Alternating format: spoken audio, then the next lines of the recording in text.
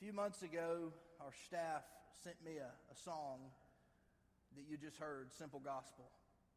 And the song captured my spirit and it shook me to my core. And they suggested we do a series around this particular song, Simple Gospel. So that's what we're kicking off today.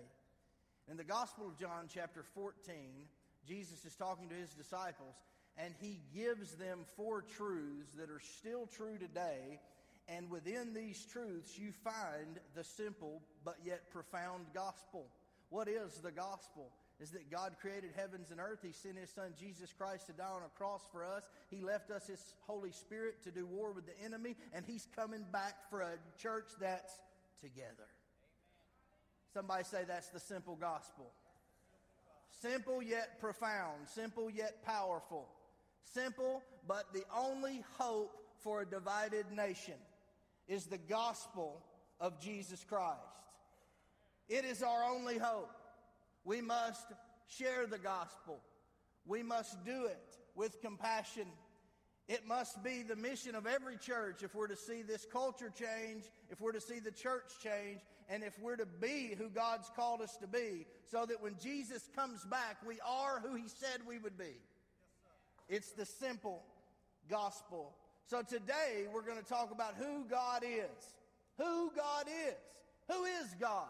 Everybody in this culture has a different opinion about who God is. Who is God? Well, let's look at John chapter 14, a familiar passage that we usually read at funerals.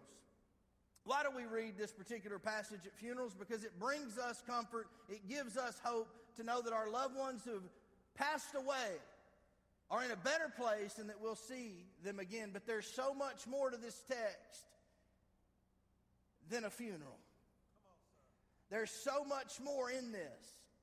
And we're going to walk you through that today, because this particular passage of Scripture covers every base we're going to cover over the next 4 weeks. And this is what God's Word says. Let not your heart be troubled. You believe in God. The word believe really in the Greek means to trust in someone that's trustworthy. Because today, belief is cheap. You can believe in a God, or you can believe that Jesus was a human being, or you can just believe that there's a better life.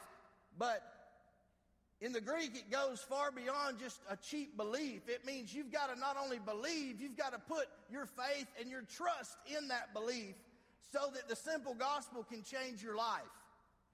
It's not enough just to casually believe in something.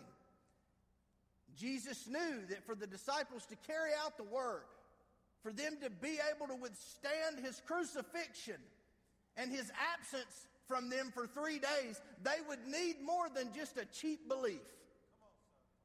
They would need something that was solid, that had strong roots. Let not your heart be troubled. You believe in God, believe also in me. So if you believe in a God, now we've got to get specific. It's not enough just to believe in a God. You've got to also believe in me.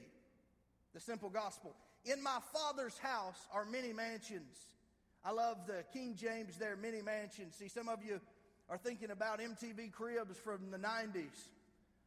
Or a famous person with 3 pools and 10,000 square feet. But it really means in the Greek, dwelling places. It means for 2,000 years, God's been building your mansion. He has created a place for you to dwell that fits him, but if he's in you, it fits you. Dwelling places. If it were not so, I would have told you. I go to prepare a place for you. And if I go and prepare a place for you, I will come again and receive you. Somebody say the rapture. Somebody say message 4. To myself, that where I am, there you may be also. And where I go, you know. And the way, you know. See, my job is to point to the way. But Jesus had a mandate to not only show them the way, but to lead the way. And when he died, he gave us the Holy Spirit and gave us keys to the kingdom so that we could also lead the way. And it's time that the Church of Jesus Christ embrace the simple gospel and we stop pointing people to the way and we start leading the way by example. It's one thing to say, this is how you get there. It's another thing to say, follow me, this is where we're going. There is a difference, and you have to know the difference if you're going to share your faith. People have heard us tell them the way for years. Society is looking for a people to show them and lead the way. And it's time the church take on that responsibility. And Thomas said, imagine if I was to go into staff meeting this week and I was to say, okay, you're going to leave me, you're going to betray me, and most of you are going to doubt me, but I'm leaving and I'm not telling you where I'm going, but I will come back for you. That wouldn't go over so well. And so Jesus is going through all of this stuff, and then he gets to this, and Thomas is the analytical disciple. They call him Doubting Thomas, but I think he just overanalyzes things and he wants clarity. This would be my Adam or Denise. Visionaries, we cast great vision, and people that have an administrative gift want to know, okay, what exactly are you saying and how do we do it? And Thomas says, listen, Lord, we do not know where you're going, and how can we know this way? And Jesus said, I love this, I am the way. I'm not one of the ways. I am the way, the truth, the unfiltered, uncompromised truth, and the life. No one comes to the Father except through me. This is unadulterated truth. There is no other way. There is truth and there is untruth. There is a life that God has called us to, and there is a life that ends in destruction. So in this series, The Simple Gospel, we must clarify what indeed is the simple gospel, who is God, what has he called us to, what promises can we hold on to, and how can we as Christians lead the way. I believe we've complicated the gospel too much. It's profound, but it is indeed simple. Universities have been built on this simple message. Hospitals have been built on this simple message.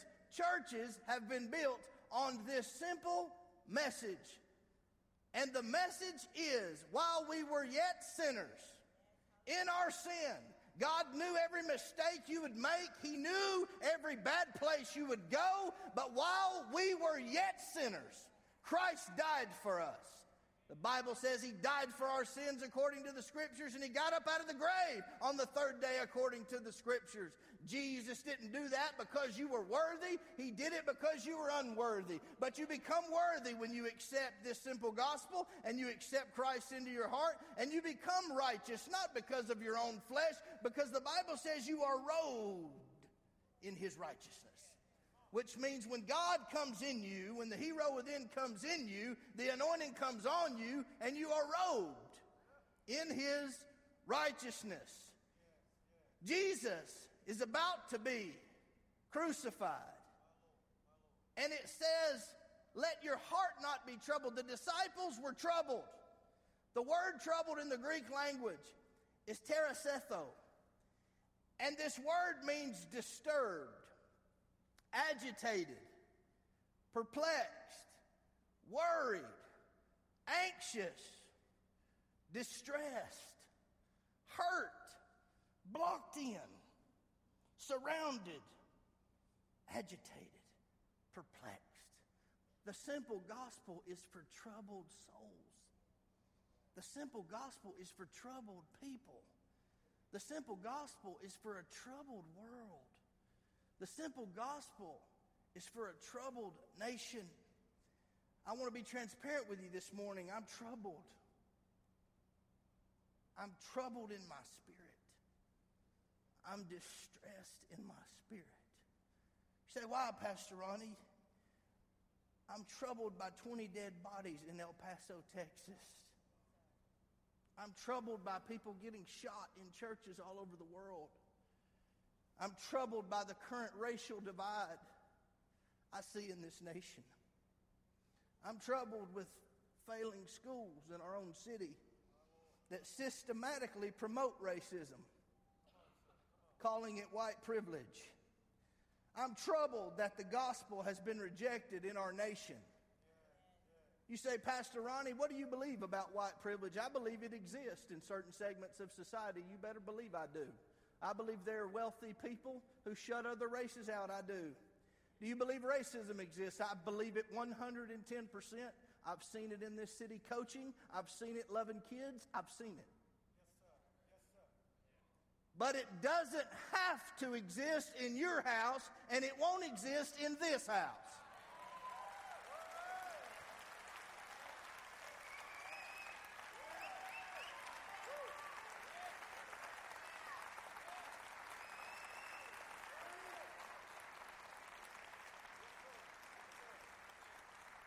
And I don't understand everything that we're hearing and learning about. I don't know what it means to have white privilege. My grandfather was raised without a dad and a mom. He slept in a closet. He had a 4th grade education. My grandmother worked at J.C. Penney's for 25 years. My other grandfather worked on the railroad. My grandmother wore sackcloths to church and spent every dime she had to send her kids to college. I was married at 19, and I worked at Toys R Us, and I got a job at an insurance company, and I started as a temp agency and worked 3 months to get brought on full-time, so I had enough insurance to have my first child, and I stayed there 7 years. My wife started work when she was 19. She's kept the same job and been promoted to the executive level because she works hard. She does not even have a college degree. She has an insurance license, and God has blessed her. We lived in small houses, people knocking on our doors that had been stabbed. So I don't understand what that means. I don't see it in my home. I don't see it in my kids. But I'm sure it exists. But it doesn't exist in my house.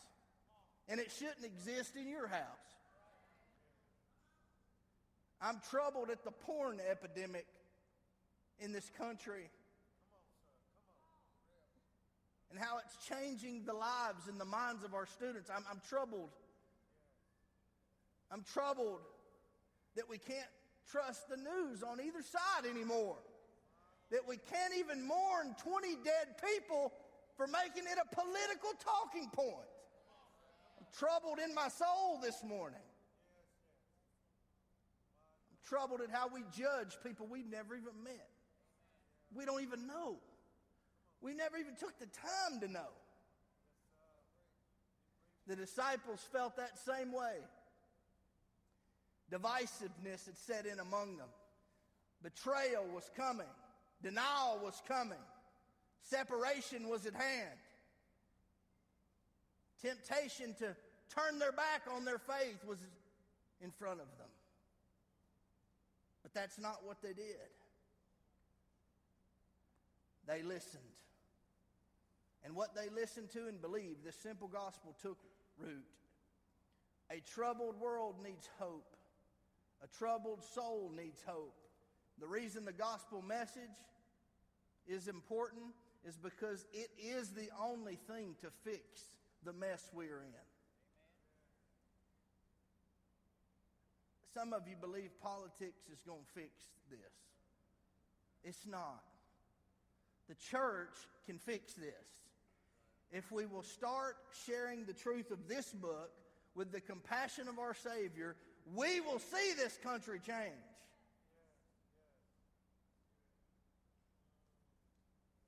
He describes this simple gospel. He said, I say to you, he who hears my word and believes in him who has sent me has everlasting life and shall not come into judgment, but has passed from death to life. Jesus says, listen, this is who I am. This is why I'm going. This is my promise that I'll come back for you. Here's your purpose to which I've called you to, and I'm the way. And I love when it says, believe in God, believe also in me. That word, it's not just believe. It's to believe and take action. It's to receive revelation and then do something with that revelation. It's one thing to have knowledge, but it's another thing to take that knowledge that you've received and do something with it. If you know that truth sets people free, Jesus said truth will set you free. If you know that, why don't you give the truth? Why don't you share the truth? Of course, in love, that's what Jesus said to do, but we are required to give the truth to people. You have to do something with the revelation that God has given you from His Word. It's not enough just to hope people will come to Jesus. We've got to show them the way. A troubled heart leads to questions. And questions aren't our enemy. I love what Peter, earlier in the Gospel of John, asked Jesus where he was going in the chapter before. And then earlier in the Gospel of John, the disciples were wondering which one of them was going to be sitting at the right hand of Jesus. Like, which one of us will be the most important? They still were battling flesh even then. Selfishness. The disciples thought that the kingdom that was going to be established was a political kingdom that had to do with Israel. And we do believe that Israel is God's land. It's the apple of His eye. We don't question that at all. But they did not yet understand what Jesus was trying to say to them. And I feel like sometimes in this culture, we don't really understand what Jesus did and why He was trying to speak life into this next generation. It was a continuation that started in creation. It was a fulfillment of prophecy. It was so that we might have life and have it more abundantly. So the simple gospel is summarized in 3 statements, 1 verse. He says, I am the way. This is full circle from Genesis 18, where it says He is the way of righteousness and justice. That He would be the way of righteousness and justice. John 14 is the fulfillment of Isaiah 35 when it said that the soon coming Savior would be the highway of holiness. We don't talk about that. We don't talk about how a relationship with Christ is supposed to make us live clean. Many of us don't. Sometimes I don't. And the Lord's convicted me that this is the way of holiness. And holiness is your personal journey with the God. It's not my job to inspect your way. It's my job to go His way. And it's your job to go His way as well. The Bible says His ways are not our ways. There's something to this word way. When the Native Americans settled into this country, there was a tribe, and it was called the Way. And they only had Hebrews 13, and they only had a little bit of this verse. And they created a tribe called the Way. There is a way. His name is Jesus. There is a way that seems right to a man, Psalms 116, but ends in what? Death. I mean, that's the temptation, isn't it? This feels good. This is what I feel like doing. There's a way that I feel like is best, so let's just go. But it ends in death, the Bible says. The Bible also says that His way is blameless. God's answer to Psalms 116 is, you will make known to me the path of life. And in His presence, there is what? Fullness of joy. There is a way. It's a way of love. It's a way of healing. It's a way of abundance. It's hope, and it's heaven. It is also a narrow way. Narrow way is not preached much anymore. The Bible says in Matthew 7, enter by the narrow gate, for wide is the gate, and broad is the way that leads to destruction. And there are many who go in by it. because narrow is the gate and difficult is the way which leads to life, and there are few, everybody say few who find it. Few. There is only one way to heaven, and it's Jesus Christ. Hebrews chapter 10 says, therefore, brothers and sisters, having boldness to enter into the holiest by the blood of Jesus, by a new and a living way. There's a new way. He consecrated for us through the veil that is his flesh. Oh, and how could you preach a message on the simple gospel without going to John 3:16?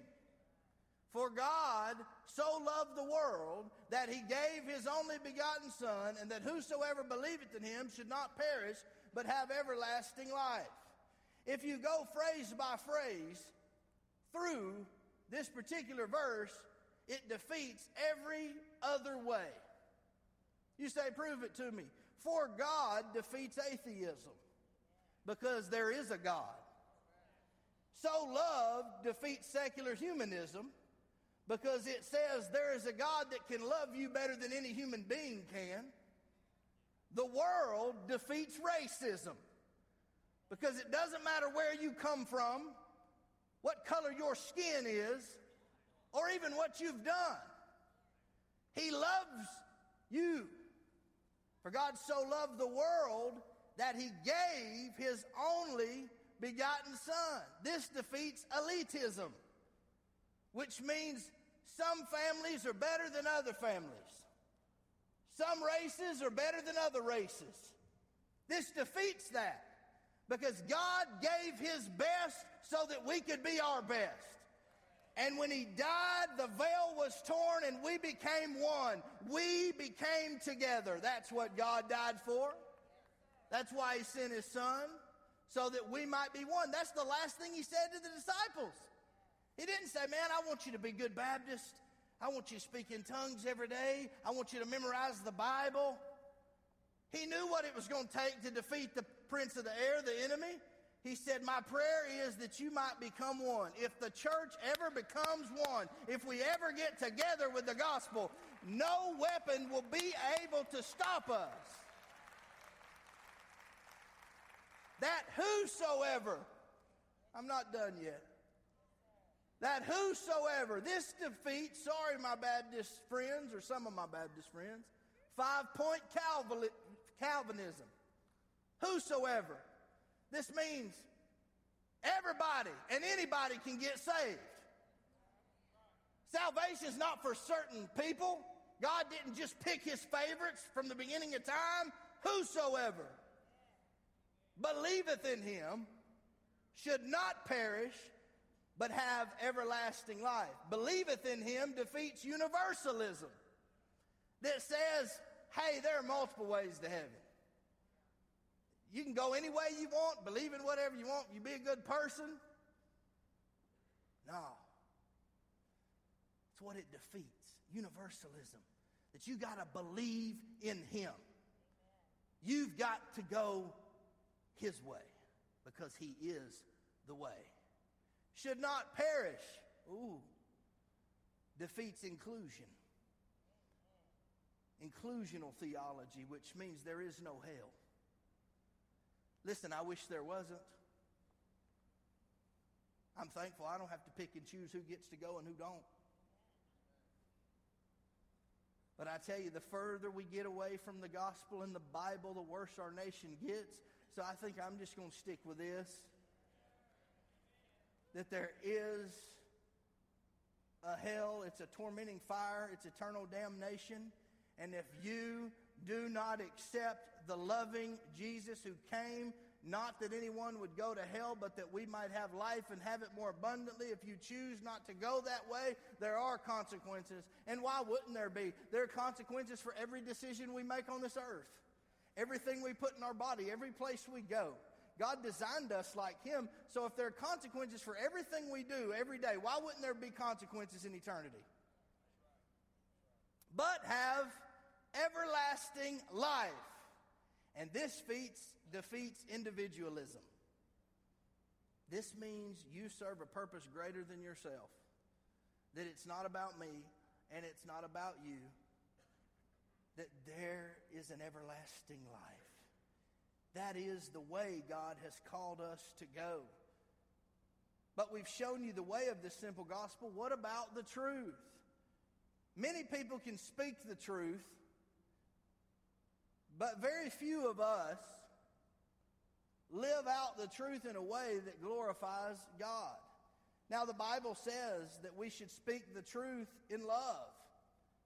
But be careful to say, if we'll just say what Jesus said and do what Jesus did, that's the way of the gospel. Because like C.S. Lewis said in his book, Mere Christianity, Jesus Christ, Jesus of Nazareth, was either a liar, a lawbreaker, a lunatic, or he's Lord. If you fast forward one chapter from this one, he says, fruit that doesn't abide in me will be tossed to the ground and burned. He's either a liar, a lunatic, or he's Lord. He called people names, brood of vipers, hypocrites. He promised hell. He spoke out against sin. Now, he loved the sinner more than most of us, and he had compassion. When he talked to the woman at the well, before he ever gave her compassion, he said, hey, chick, you've been married 5 times, and the dude you're living with now is not your husband. Now, nowadays, we'd have said, man, that Jesus, why not have compassion? Because in order to give truth, you must first show them the way. And if people don't know that what they're doing is hurting them and the kingdom of God, then they won't accept the truth. I believe he's not a lunatic, he's my Lord and my Savior. And he's my friend that sticketh closer than a brother. But it says we shall know the truth, and the truth shall set you free. Theologically, what are some truths? Jesus and the Father are one. Jesus was and is the Son of God. Jesus was raised from the dead. Heaven is real. Hell is sure. And sin is wrong. Just to name a few. Pilate said to Jesus, are you a king? Jesus answered, you say rightly that I am a king. For this, because I was born. And for this cause I have come into the world, that I should bear witness to the what? Everybody say truth. Everyone who is of the truth. Everybody say truth again. Here's my voice. Here's my voice. The truth still sets people free. You know, my father's plain spoken from Alabama. But the older I get, I thank God that he didn't coddle me. I thank God he didn't suck up to my coaches so I could get more playing time. I thank God that when I wasn't good at something, he said, son, you got to work harder. You're not very good at that. Nowadays, that'd be considered wrong parenting. But there's power in truth. If you keep telling somebody they're good at something that God didn't call them to do, and they miss their destiny because you're too busy coddling them in failure, what are you doing? I'm thankful for truth, because the way is truth. It is truth. But it's also the simple gospel. There's a promise of life. God, through his son Jesus, is the source of life. He's the source of life. Everybody say, I want a better life. There's nothing wrong with preaching we can have a better life. But that better life is in Jesus Christ. And in him is the fullness of the Godhead. And the mystery is Christ in you, the hope of glory. To be southern and slang it up a little bit, there ain't no better life without Jesus. I've tried it. Take my word for it. You won't have to go through what I went through. But there ain't no better life without Jesus, Yeshua HaMashiach. And it says, in his life is the light of men. He is not only the source of life, he is the abundant life. I've come that you may have life and have it more abundantly. But right before that, he says, everybody say message 2. Message 3. That the enemy comes to steal, kill, and destroy. So he says, listen, the truth is there is an enemy that wants to steal from you, rob you, kill you, and destroy you. But, that's not why I came. I've already defeated him. I came so that you might have life and have it more abundantly. Let me tell you, God wants to bless you. In him is the fullness of all things. God wants to do things through you and in you and for you. But you've got to know the way, you've got to receive the truth, and you've got to walk in your God-given potential and be who God called you to be. He's not only the abundant life, he is the grace life.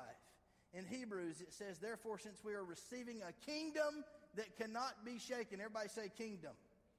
Let us have grace by which we may serve God acceptably with reverence and godly fear. So there's a kingdom that God gives us after salvation. A kingdom we can walk in, prosper in, show others how to get there and how to get through certain things in their lives. There's a kingdom that cannot be shaken. Kingdom is a new family, a new future, a new identity, new relationships, new opportunities. You're going to see things that other people can't see because you have Jesus on the inside of you. It's the grace life. Grace is unmerited, undeserved favor. You must understand, when you understand who God is, he is the way, the truth, and the life. Grace comes. I know many of you mess up. And we should never flippantly just, should we keep on sinning so that grace may abound? Forbid not, the gospel say. And Paul would say, we shouldn't keep doing the same old stuff. But here's the deal. If in your pursuit of the kingdom, with Jesus on the inside of you, if you venture off course or you stub your toe or you make a mistake, the grace of God will cover you. But it's a matter of heart. It's not only the grace life, it's the sacrificial life. Matthew chapter 10, verse 38, and he who does not take his cross and follow after me is not worthy of me. So it's going to cost you something, this simple gospel. It's simple, but it's not cheap. Everybody say it's not cheap. Nothing worth having is cheap. It's going to cost you something. And I hate to say this to you, but that something's going to be everything. It's not just something. It's everything. You may not be able to give it all at once, but at the end of your life, it'll amount to everything. To everything. God's looking for some people who are committed, who will rejoice as Paul would in their sufferings, who will rejoice in their struggle, who will rejoice in their diagnosis, who will rejoice in their current situation, who won't let this enemy defeat them, that won't let the pains and the struggles of this world defeat them. God's looking for a troubled people to look to Jesus and hear from Jesus. Let not your heart be troubled. Believe in God and believe also in me. My Father's house are many mansions. If it were not so, I would have told you. And I'm going to prepare a place for you. And when I prepare a place for you, I'm coming back to take you as my bride. I am the way, the truth, and the life. No man comes to the Father except through me. It's eternity. It's not just a sacrificial life, it's eternal life. I don't believe that a 6-foot hole in the ground is my destiny or yours. I believe this is just a vapor, a job interview, a quick passing through. And that we will have a mansion, a dwelling place, and we will ultimately be together with Jesus leading the way. And we win. Somebody say we win. Hallelujah. Give God a shout of victory today. Bow your head and close your eyes all over this place if you would. We're going to be baptizing, and I would encourage you not to leave. I don't know if it's raining or not, but we have 11 souls on deck up there to be baptized today. Give God praise and glory for that. And we're going to be opening our altars because I believe there is at least one or two more that need to be baptized this morning. Baptism is following in the footsteps of Jesus. It's following the way because Jesus was baptized and the heavens opened and the Holy Spirit spoke. He said, "This is my beloved Son in whom I'm well pleased." When we follow the Lord, when we follow the way, we're to be immersed, baptized. You said, "Does baptism get you to heaven?" No. But I believe it gets you closer to Jesus when you obey Him. But before you can be baptized, you need to accept and embrace the way, the truth, and the life.